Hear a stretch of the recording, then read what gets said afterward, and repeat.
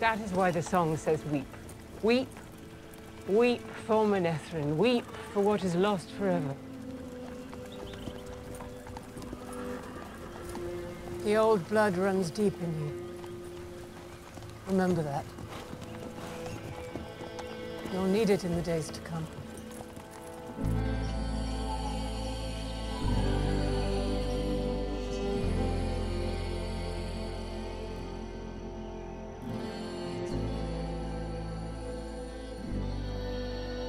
Ladies and gentlemen, prick lovers of the world, welcome back. We are here for episode 2 of the newly greatest podcast in the world, A Couple of Pricks Talk Wheel of Time, the excellently acronymed ACOP TWAT. I'm Nate. I'm Woody. And we're here to talk to you for another little while about episode 2 of Wheel of Time, known as Shadows Waiting. Shadows Waiting is very ominous, a very ominous title.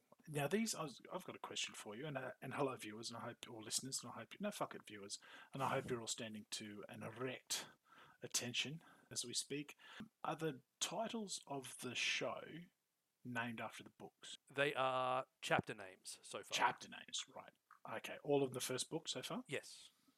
See, there you go. See, this is the joy. And for those of us, for some reason, who are joining us for episode 2 and haven't listened to episode 1, what the fuck? But Clearly. just a quick recap. Nate is the Wheel of Time expert, if you will, the SME, for he has enjoyed these books on several occasions. I'm the new virgin on the block. I've not read these books at all. I have heard some things and chatter across the intertubes, as the young kids like to say. But yes, and the occasional thing on FaceTube I've heard. Yeah, look, there's a couple of really good MySpace pages about Wheel of Time. There probably would be since it came out in the 90s. Probably. There's a couple of bulletin boards being lit up right now. Yeah, and I think there's a Twitter account or something. Anyway, who knows? So that's how we're bringing it There's to you. some big discussions about this over on Parler, let me tell you. I know. No, that would be... Oh, God, could you imagine? I know, actually, I don't want to imagine. I would very much like not to imagine. So, yeah, so episode 2... Make so Image the feel great again. So they dropped Amazon Prime, have been doing this series now. It's been in, I wouldn't say development hell by any stretch of the imagination, but it's been a long time coming. I think they announced it in 2018. So I think it's been a long time. It's finally here, and they dropped all 3 episodes on us at once, which was a little bit of put a bit of a spanner in the works. So we had a much bigger watching session than we tended to. We had thought, do one episode, bang, bit of time, bang, bit of time. But that's not the way it panned out. Something I've literally just remembered. There was, before this got signed off and was going to happen, another company had the rights to the Wheel of Time property. And they needed to do something by a particular time to keep the rights. And literally... I love where this is going. And literally on like 11 o'clock, and I might be getting some of these facts wrong, but on 11 o'clock p.m., the night before, they had to do something by midnight that night, or they lost the rights. Something that was so hastily put together, like a little 30, you can find it on YouTube, a little 30-minute short film of the prologue of the first book. So something that we don't even see on screen, some stuff that, with the dragon, starring Billy Zane. Oh my God, I cannot Google this hard enough. Got aired on not quite public access television, but something, Fox 43 Wisconsin or something, in order to keep the rights. Clearly didn't work, but look, I'm sold at Billy Zane. So, Prick Lovers, I've just posted that up on our Facebook page because it's too delightful. I haven't watched it yet, but I found it. It's now going up. I think this is delightful. 2 words, folks. Billy Zane. That's Billy all. Zane. That is all you need to know. Magic. The only thing that could have been better is if it was Billy Zane and I've gone fucking blank on his name, Brendan Fraser. Oh, if it had been Billy Zane and Brendan Fraser, boom! I can't imagine that anyone would have had complaints with that. Yeah. Yeah. Oh, I love it. I love it. I love it. I love it. Oh, I can't wait to watch that. So we should jump straight into episode 2. We don't have to do Absolutely. an excessive preamble, throat clearing, and whatnot. They did it previously on, which was helpful, even though I had just watched it. So we open up in a forward encampment of a military type with a bunch of people in white cloaks, very, very Yeah, white cloaks. They look dope. We meet a gentleman, for those playing along at home. His name is Eamon Valda, who is kind of a nutter. Right? Like, Yeah. holy shit. I mean, it was a great intro to the primary antagonist. I'm just going to assume now he's the primary antagonist and the fade is now going to the background because he cut the chick's hands off. Yeah. What the? Oh, that was brutal. Yeah. I love it. Eating whatever he eats. And so, it cuts the inside of your mouth, but, that's fine because I'm a bloodthirsty fucking monster. Yeah, that was very, very. It was a really cool introduction to a villain. From what I can pick up, there's some sort of witch hunter. So what got me here, and this might throw back to, and listeners can go back to the first episode here, but when I talked about the Aes Sedai, they seem to be. We've just seen how powerful they are in Moraine Sedai, with the way she just cut sick on all those Trollocs and whatnot. So we know how powerful they are. We've seen what happened in the cold open of the very first episode. So what the hell is it about this dude that could suddenly capture one, and not only that, chop her hands off and tie to the stake? So that to me was a real, holy crap, this guy is somebody to be reckoned with. Because unless I didn't see any scenario here where they downplayed her power, she's already tied to the stake with her hands lopped off and gagged. So he must be capable of something. I don't know whether it's magic. I don't know whether it's just that they, just like the witch hunters do in Solomon Kane and whatnot, it's their faith that keeps them protected. I don't know. I just simply don't know. I'm just guessing. But holy crappy moly. It was a really nice cold open and a good introduction to a pretty nasty piece of work. Yeah. And that's new. Like, he's not new, but how the fuck do you capture this? Like, how? Right. What? That's confused me, and like, in a good way. It's like, oh, what are they doing here? I'm intrigued by this. Like, Yeah. A, how do you capture her? How did you cut off her hands? Does she need her hands to do the magic? That's something new? I don't know, but yeah, the fact that he's got her, and as we see later in something that Moraine mentions, he's been doing this to a few of them. He's got his little trophy belt. It's some badassery. He's a bad motherfucker. I got a real ears of his enemies tied around his neck vibe out of those rings just hanging off his belt. I thought, holy crappy moly. And what got me is, I mean, they look awesome, those white cloaks, despite the aluminium armor. They look really awesome. Their tunics, their everything that brought them together, and everything they talked about. Yeah, that just seemed, I was straight up, holy shit, what are these guys about?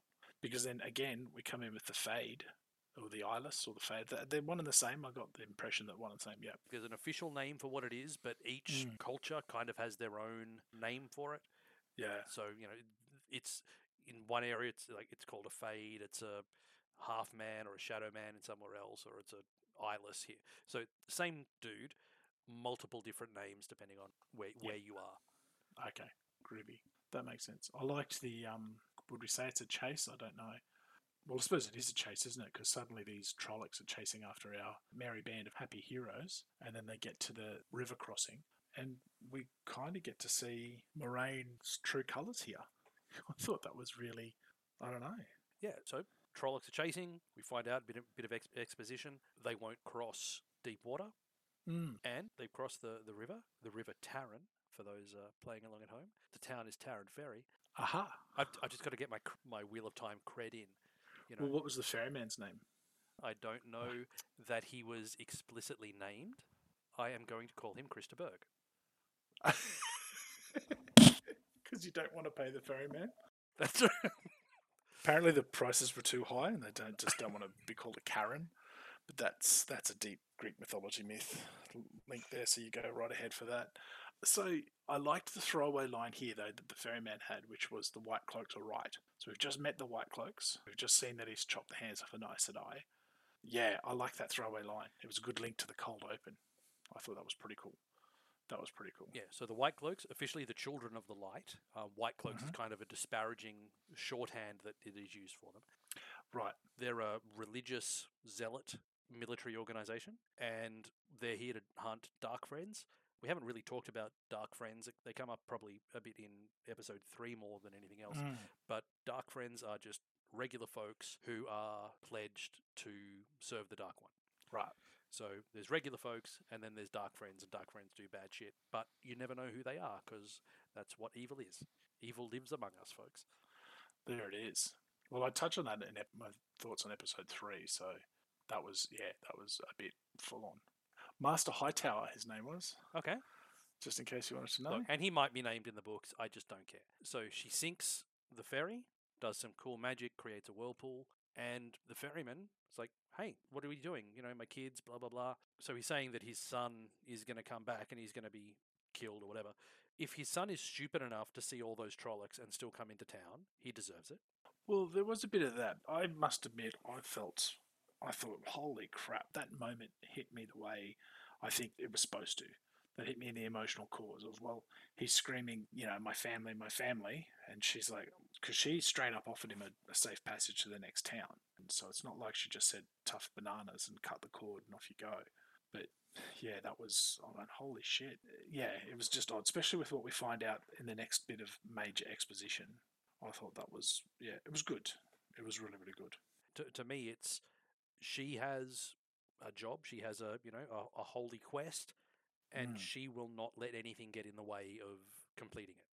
It just adds to her general badassery, I guess, of single-mindedness. This is what I have to do, and I'm not going to let some backwater Krista Berg karaoke singer fuck it up for me. It was a good moment, good character develop moment. And then the next comment that I had, or the next one I had, was bat vomit. So that was they make camp for the night. Have they sung the song yet? No, the song comes a little bit later. Yeah, okay. I'll jump a little bit ahead of that if I may. They go and they make camp, and we find out that Egwene has the ability to learn how to use the power. That's right, yep. And that's when we find out about the 3 oaths, which are central to what makes an Aes Sedai an Aes Sedai. Yeah. Can't lie, but by God, they can be loose with the truth. Can't create a weapon, and can't kill anyone. The one thing that they dropped from the book is shadow spawn. So, like Trollocs, obviously, you know, she killed the fuck out of some Trollocs. Yeah. Where that was kind of omitted from that. To use her words, exact verbiage matters. Yeah. So it was just that was an odd omission that they said, well, we can't kill except in the last resort. Unless it's in defense of one of the other Aes Sedai or something. Yeah. Never to use the one power as a weapon, except against dark friends of Shadowspawn, or in the last extreme defense of her life, the life of her warder, or another Aes Sedai. So they dropped the dark friends in Shadowspawn. Yeah. Yeah, okay. Speak no word that is not true. So it's a little bit later on when they do the questioning and stuff. It was pretty cool. I thought that was really well written, that part. These are things that I'm saying, and I was following along. It's like, okay, no, I can see where there's truth in that. She's not outright lying. Yeah. So obviously that's something that's going to be a challenge for a scriptwriter to keep that together. Well, so I think that'll be quite good. Yeah, look, I'm glad they tagged it because I had forgotten about it. So I'm actually just trying to find in my notes where they. Oh yeah, there it is. There, the double speak of the Aes Sedai is interesting because it sets up a whole lot of mistrust. Yes, I thought that was full on, and then I'm glad she tagged it at that point. So we've actually jumped ahead a little bit, but yeah. So bat vomit. So they have this fucking god awful dream, and there's bat vomit, and I think that's fucking gross. It was pretty good. It was, but it was like holy snap and duck shit. That's not too bad. Now I've got another. And then they wake up, and the fucking bat's there. Yeah, and there seemed to be more of them. Like everyone had the dream. Yeah, okay, so that's cool. I mean, I just figured they must have had some sort of dream or... So I've got another highlighted bit, which is my little speculation or question is I want to know who the fuck Glowing Eye Slender Man is, because that's obvious that's something. That's going to turn up a little bit later, I expect. That is a something, yes. So, but I also found... This is my note about Rand, where I wondered whether the way he was carrying on was a bit teenager-ish, like a teenage boy having a bit of a strop. I've written here as a hissy fit. Yeah, and I think that's a bit wishy-washy because I would have thought that a young man would be less. I would have hoped a young man would be less, and it's young man within the context of this because remember they're farmers, they're trading, they're doing all of this sort of stuff. Like kids grow up pretty quick on a fucking farm. Hmm. There's not a whole lot of time for Barbie dolls and bloody Tonka trucks on a farm. There just isn't. So I just found him a bit, you know, Anakin Skywalker. I killed them in the moment. I slaughtered them all. Anyway. Rand also hates sand. You find that about that later on. Yeah, it didn't help that I had come off a Star Wars meme page not long before I watched this. Then I went, oh, that's right. This is what it reminds me of. So the encounter with the White Cloaks, though, which they all come up on a little bit later, Yes. was super creepy, and I was a little confused because I couldn't really get what authority they had, like whether it was just a might makes right because there was many of them than there were others. Because they said you need it to come through our lands, and land. I think it says these aren't your lands. And I'm like, okay, fucking righto. So they do have a bit of land that is technically theirs in a little far off place. Think of it as Vatican City. But they decided that they have the God-given right to bring right to the world. Yeah. So they don't believe that borders are important because they are doing God's work. Bless them. And we are here as the salvation of the world. So national borders don't mean anything. We're going to root out evil. Evil can be anywhere. We're just this big fuck-off private army that kind of does what it wants, and people are rightly afraid of them. Yeah, okay. Oh, okay, that's pretty interesting. That's cool. That actually helps with a few things because I was just a bit like I can see there's enough of them there that make you go, oh shit. But then old mate just basically straight up says, if you don't get your hands off Moraine, I'm going to straight up jack you. Which I thought was a cool moment. Yeah. Well. And the way that he did it as well. I'm from Shinar when we know how to keep our hands to ourselves. Yeah. Yeah, that was pretty interesting. Now, so the thing that tripped me up here is if they're all against the Aes Sedai or Aes Sedai, and then he turns around and says, hey, listen, go into the next town or as soon as you can and find an Aes Sedai. Like, that just felt really odd. That bumped for me in a big way as well. Yeah. A white cloak would not say that. Right. That 100%. I don't understand why that, if I have one plot issue, that's probably the big one in this episode. It's just that wouldn't happen. Right. I mean, it seems to set up her next statement. You said you can't heal yourself. But yeah, that felt just really, really strange. That felt really like, from 1 minute, I'm like, hey, you Aes Sedai? No, I'm not good because I'm going to have to kill you. Okay, hey, that's a pretty bad wound. The only people that can heal you, the people that I'm going to kill you. It's very strange. That was problematic for me. Yeah. It also sets up quite nicely. So there's the Children of the Light, which are the overarching body. And then there's a subset, which are officially called the, and I'm going to get this wrong, and the Wheel of Time Twitter is going to come after me, the Hand of Truth or the Hand of the Light, who are the questioners, who are the Spanish Inquisition. They're part of them, but they consider themselves separate. They're the nasty guys. Yeah, so they're the Spanish Inquisition. They're the Torquemada. Yes. Can't talk them out of anything. Yeah. Thanks, Mel Brooks. So that just bumped on pretty hard. So I'm glad I wasn't just being picky for the sake of being picky. I haven't really searched because I wanted to keep my opinions clean until we got them down. I didn't want to be coloured by anything that I'd read, but I would expect that there's robust discussion about that in my Parler group. Parlour sounds so soft, doesn't it? It's like, come to my salon, my parlour. Yes. Although a lot of the guys on Parlour are like, you know what, these white cloaks, they're pretty fucking great. They just need a little colour, little red and black. Oh, I think people would think they have too much colour, if you know what I mean. So did you notice, I think this was hilarious, I like to watch out for background extras doing shit, and they've gone, search the horses, and they've got a long shot, and the dude literally lifts up one flap and then just drops it down and then shakes the bedroll. If you happen to go back and watch it for shits and all the giggles, that's fucking amazing. It's the first long shot. Search the horses, and it's the first long shot back, and it's the guy in the bottom right. I think I watched it about 3 times because it was so funny. He lifts up a flap and then just shakes the blanket on the back. Oh, I'm that's like, fantastic. oh my god, that's glorious. And then then they cut back to the up close stuff, and you can hear them talking about that. Oh, check under here and move there. And I'm like, nah, I'm pissed off. You love it, but it was creepy as hell. So it then makes me wonder that the questioners don't have any sort of powers or anything because they would have been able to tell who she was. So yeah, now that I know that first bit wasn't in the books, I'm now wondering, oh fuck, I hope maybe he's just extraordinarily clever. I don't know, but that was strange. It was just very funny, you know. He's the Hans Lander of.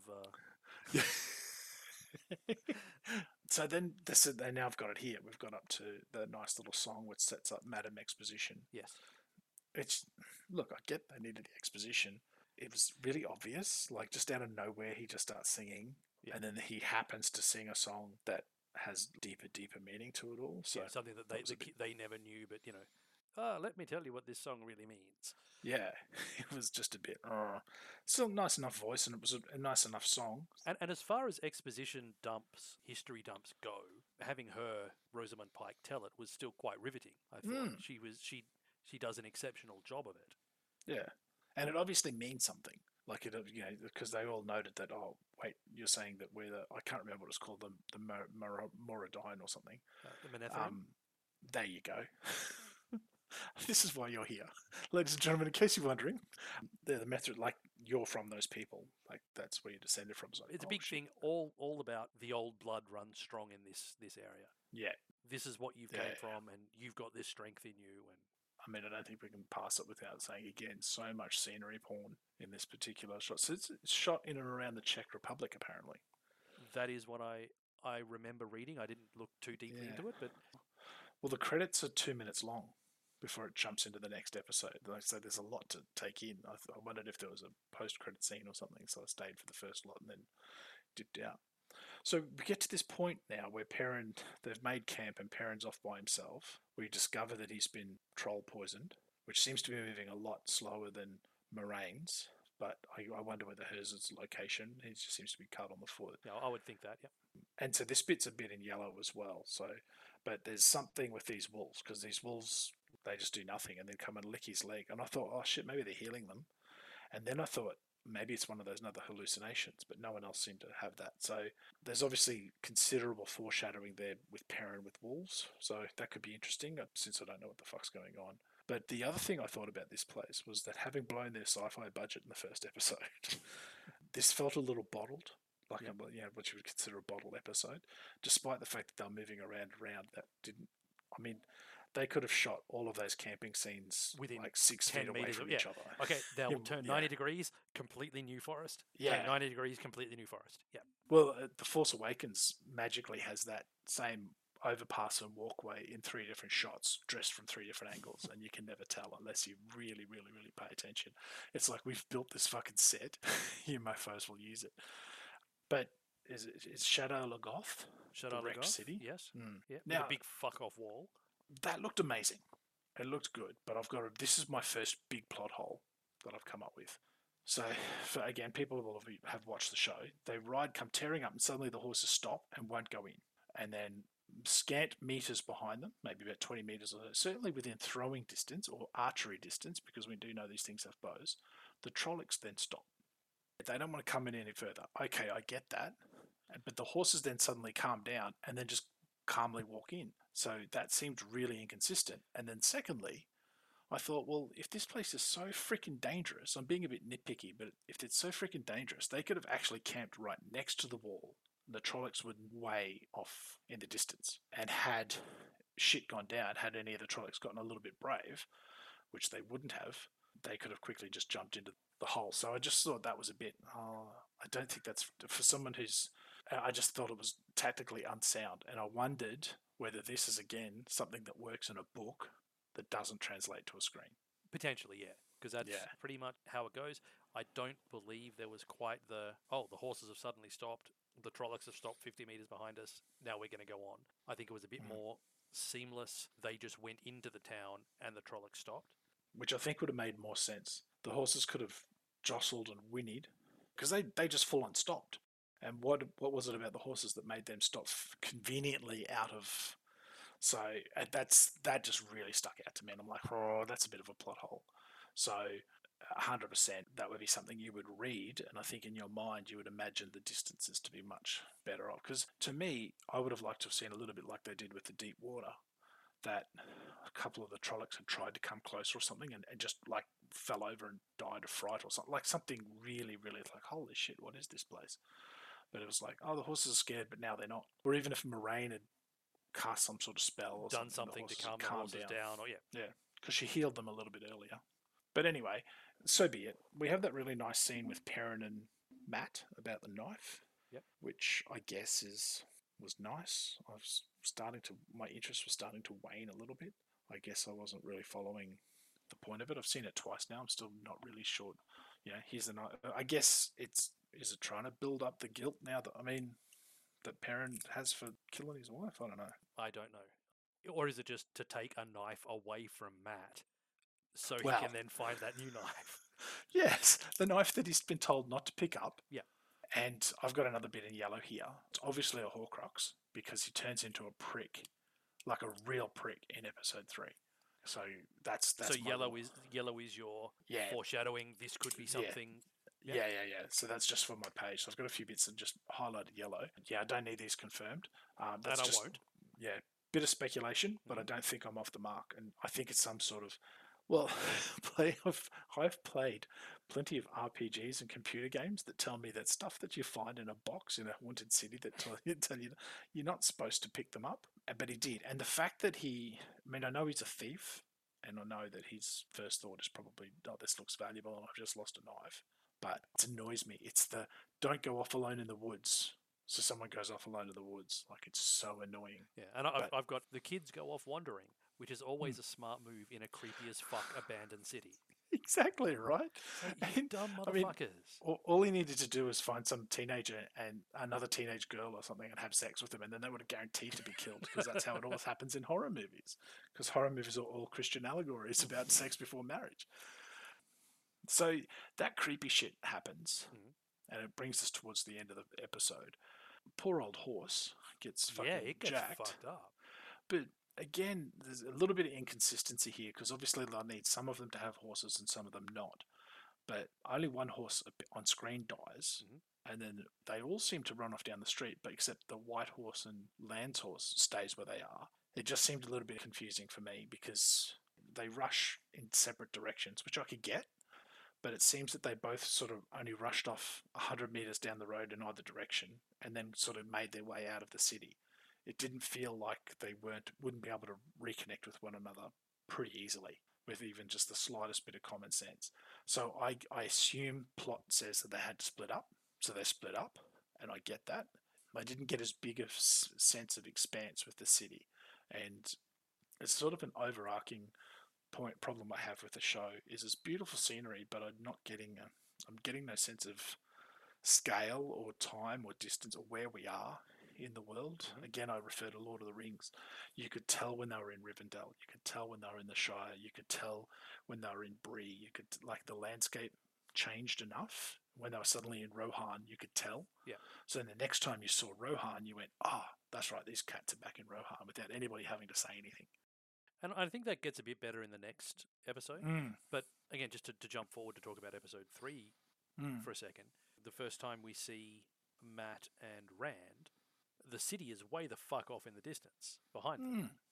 They're up in the mountain, and they're like 3 days walk away from it. At least.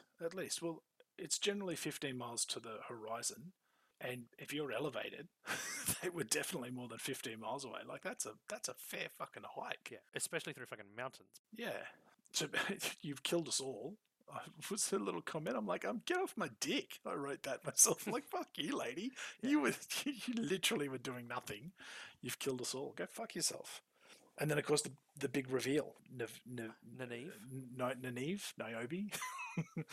Nany's alive. Yes. And Boom. Credits. Yeah.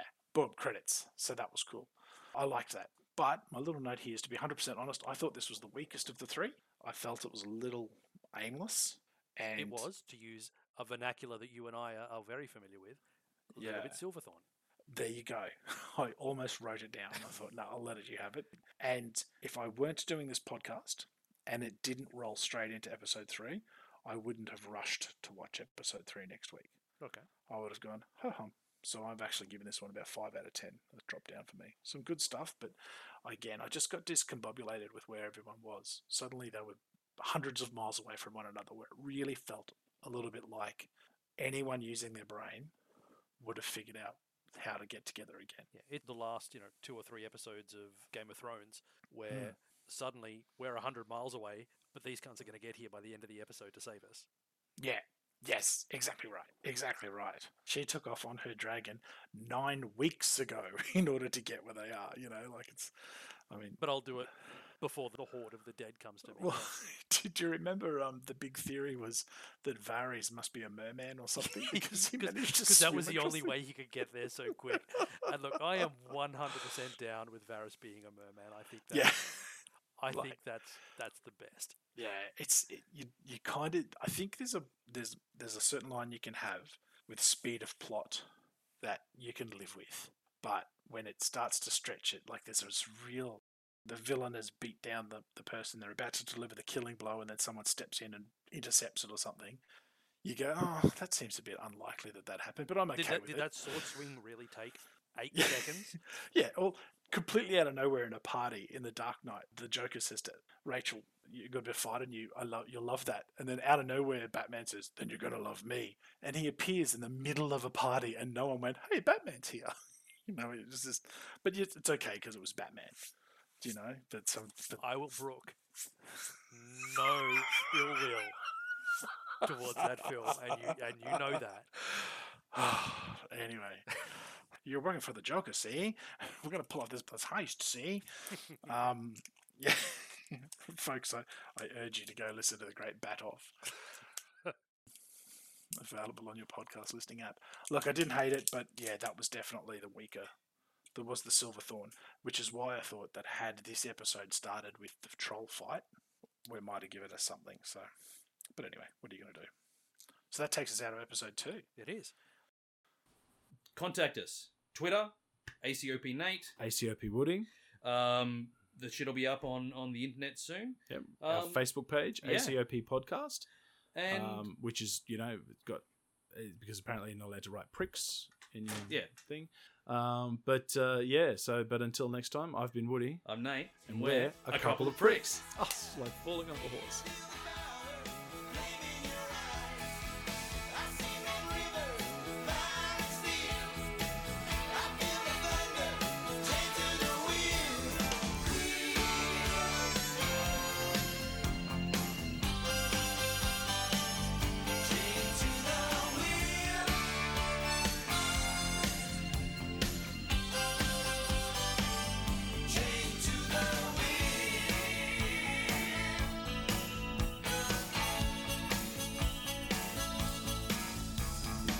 Know what you